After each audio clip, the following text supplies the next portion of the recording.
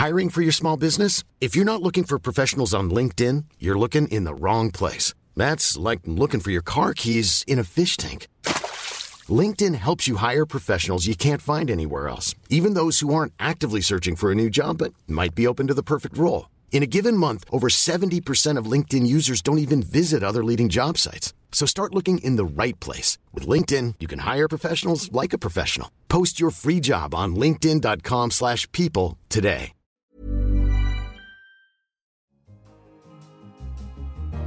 Hello, I'm Anne McElvoy, head of Economist Radio.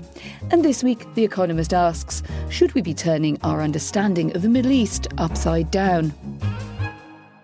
Peter Frankopan is Senior Research Fellow at Worcester College, Oxford, and Director of the Oxford Centre for Byzantine Research. In a best-selling book, The Silk Roads, he argues that the Western world takes an overly Western-centred view of its own history, focusing on heritage in Rome and Greece, rather than the importance of cultures and ideas that were developed east of Byzantium in Persia.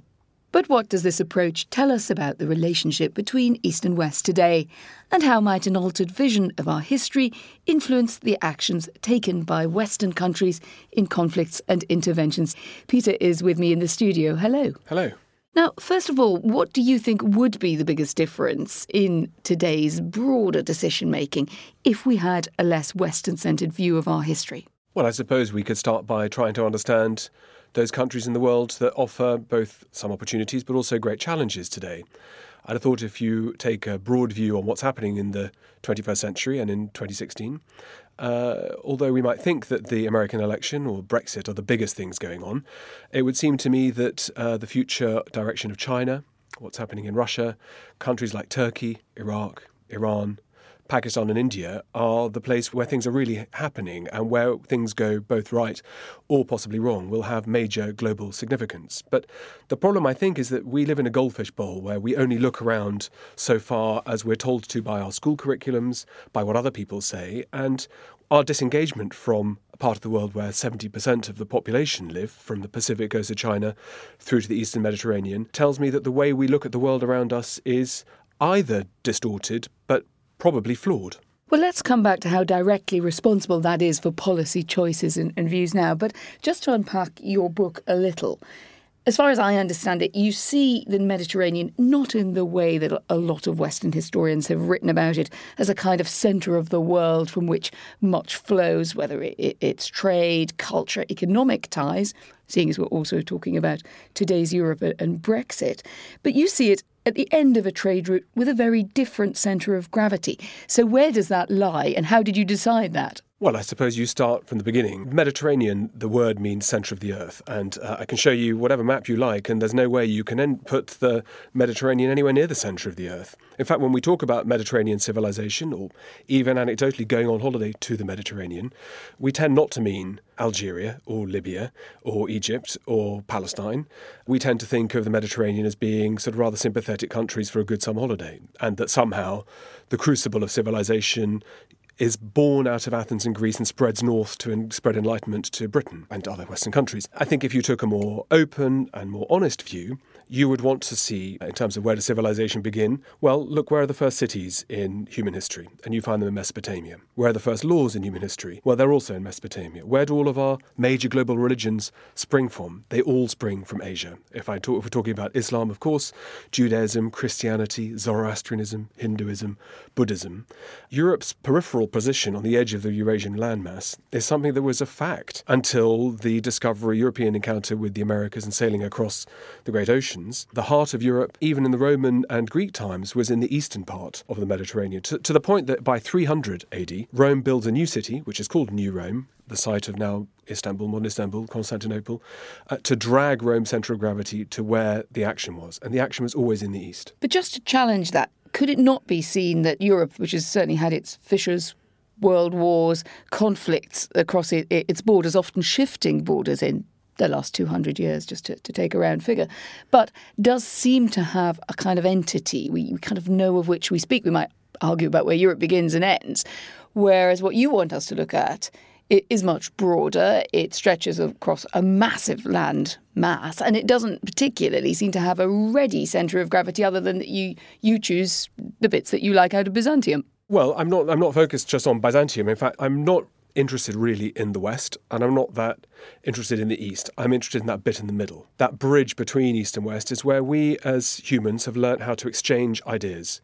It's how we've learnt how to collaborate with languages. So that bit in the middle, that's now sort of roughly a bullet hole around the Caspian Sea, is where all of the world's major language groups come from. Indo-European, the Altaic languages of the steppes, the Sino-Tibetan languages, the Semitic languages, and the complex Caucasian languages. That bit is where everything has drawn travellers, traders, holy people, mad people, conquerors, always to the same place. And I suppose at the starting point, I begin my book by saying, well, look, Alexander the Great, one of the greatest, if not the greatest conqueror in history, had no interest at all in heading westwards to conquer the south coast of France or Italy or the hills of Tuscany. For Alexander, world conquest meant conquering Persia and bringing his borders up to the Himalayas and up to the banks of the Indus River. So that bit in the middle has always been what has shaped and built empires, including, of course, the British Empire too. Control of that centre of the world has been what all empires have struggled and fought over. But how much of our history in the West do you think has ignored this influence? At which point does it become something that you would argue is ignored rather than simply part of a development where the attention span has kind of moved somewhere else, if you like? Sure. Well, okay, I'm at Oxford University, where we have one of the best classics departments in the world. When we talk about classical civilization, almost uniformly we mean Rome and Greece. The classical world of the Sanskrit texts, of Persia, of China, are written out of the story. They don't count as classics. Classics to us today means Latin, Greek and Latin. And that story, I think, of how we compartmentalise what is important is partly a reflection of the fact that, well, we live on this island, and so understanding its history is crucial and important. But our children at school in this country tend to learn French as a second foreign language, or if they're lucky, maybe German or Spanish.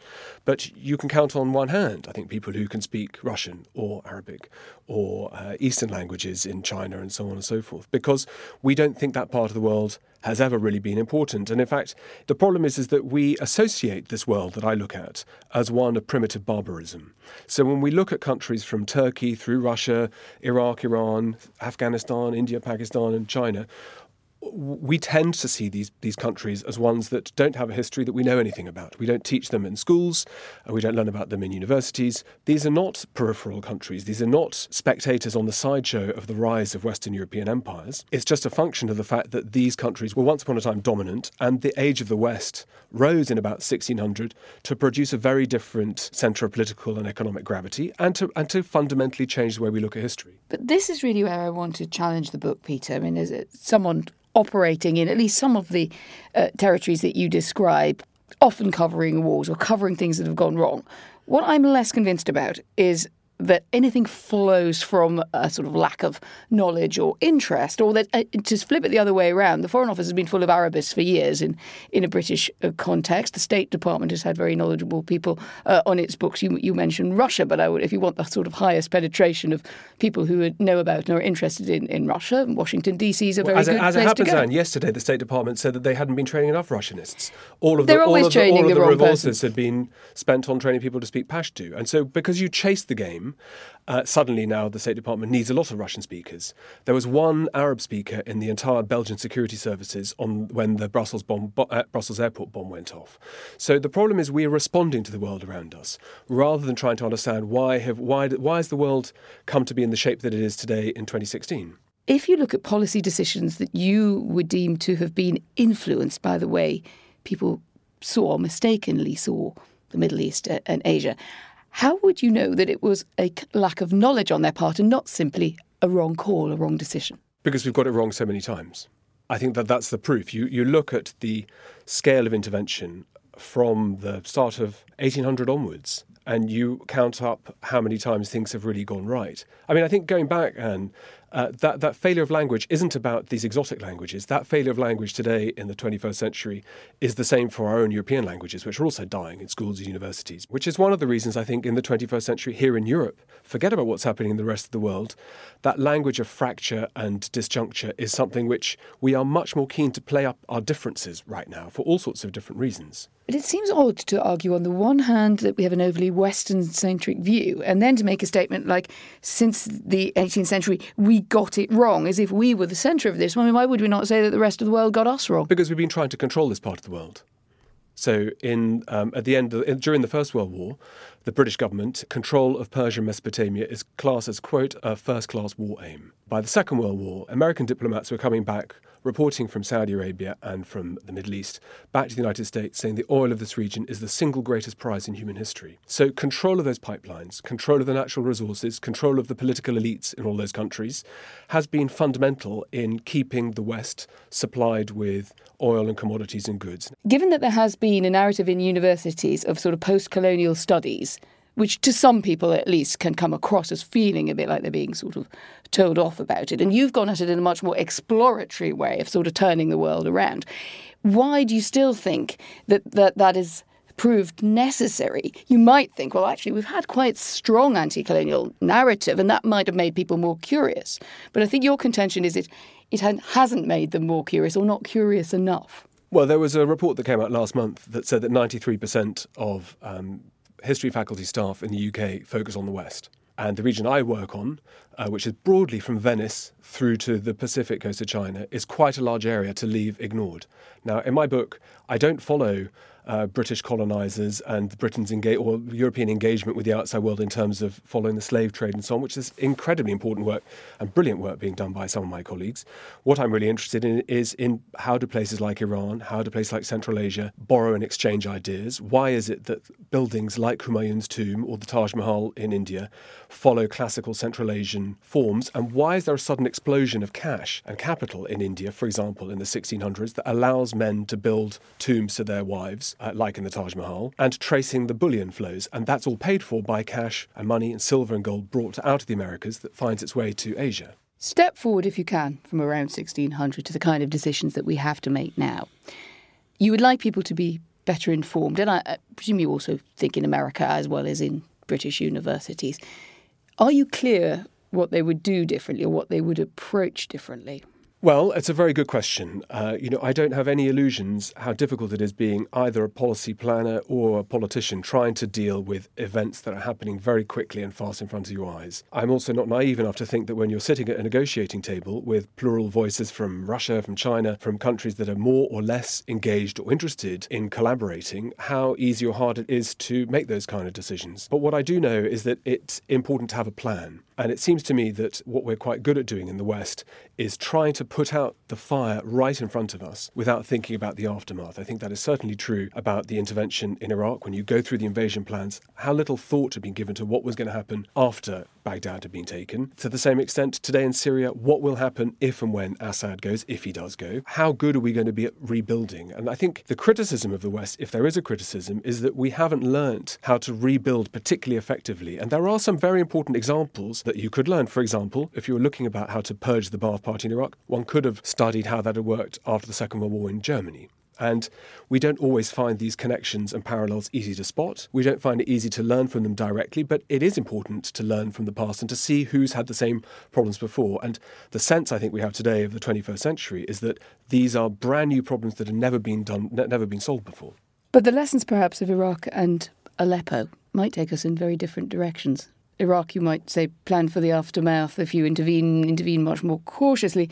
And in Aleppo, the situation that you have where you have allowed a different power player, Russia, into the equation has led to a humanitarian catastrophe, which we seem to be looking at rather helplessly from the West. So is history just too difficult, too capricious a guide? No, I mean, I think the terrible thing in history is that cities, they can and they do die. And what's happening in Aleppo today is what happened in Merv in the beginning of the 13th century when it was flattened by the Mongols. Merv was once probably the biggest inhabited city in the world.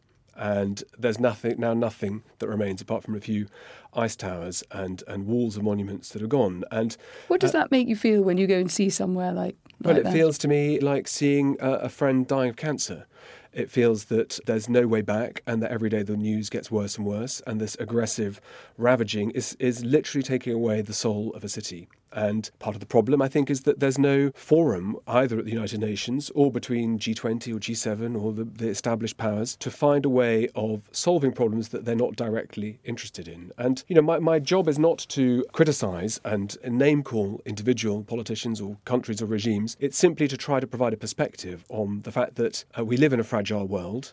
100 years ago, one bullet hitting the Franz Ferdinand started a world war. 15 years ago, 19 men taking control of 4 aeroplanes transformed the shape of the Middle East, transformed the shape of our global religions. And I think history teaches you the modesty of realising that we are super fragile and that single events in the future are likely to happen, and that in those events you need to have real clarity of thought. And I think it's probably fair to say that in the aftermath of 9/11 and the plans to deal with the Taliban, there were too many competing interests to try to work through a proper plan where you learnt from the past and had the time to react and do things in your own time. And that's the price of politics, I think. You deal with students and researchers, or live among them, I suppose, in an academic community, many of whom will have come to the study of history after 9/11. We can already start thinking about a post-Iraq generation. Do you think that the outlook or the curiosity, the starting conditions, if you like, of young historians that you meet now are different from the time that you started it as a historian yourself? I'm a child of the Cold War. When I was at school, the Berlin Wall was up. There was apartheid in South Africa. China was essentially a closed society. Islam didn't really mean a great deal beyond a religion of peace. And that world fundamentally changed 25 years ago. We feel that we're living in these waves of transition that are unexpected, but these big shifts of political gravity, the fragilities, the movement of peoples, the competition between big powers is a fundamental part of life. And this is no different they have a different set of influences and impulses, the students who are arriving in Oxford this week. But it's still the same story. And the truth is that was the same thing in the 20th century, whatever time you'd been born, whether it was before the rise of Hitler, during it or afterwards, or before the First World War, during or afterwards. And I think that what's important is to have that perspective. And because the book, I'm a historian and I understand that people want to talk about the modern era, but the book explains these rhythms going back to more than 2,000 years of trying to see why was it that Islam rose in the 7th century? What were the fundamental circumstances that allowed the followers of Muhammad to build an empire that reached from Spain to the Himalayas? Why was it that Russia had once been a swamp, grew into a state that became an empire? Why was it that the Mongols were able to conquer the whole of Asia in the space of about 30 years? And those big questions, I think, are very important to look at, and they would have been no different for living through these times of change for our ancestors either. Peter Frankopan, thank you very much. And The Silk Roads is out now. Thank you very much for having me. And if you have any thoughts on what we should learn from the past when it comes to handling the Middle East and Asia, do get in touch. You can tweet us at Economist Radio or email us radio@economist.com. In London, this is The Economist. Hey, it's Danny Pellegrino from Everything Iconic. Ready to upgrade your style game without blowing your budget? Check out Quince. They've got all the good stuff, shirts and polos, activewear, and fine leather goods, all at 50 to 80% less than other high-end brands. And the best part? They're all about safe, ethical, and responsible manufacturing. Get that luxury vibe without the luxury price tag. Hit up quince.com/upgrade for free shipping and 365-day returns on your next order. That's quince.com/upgrade.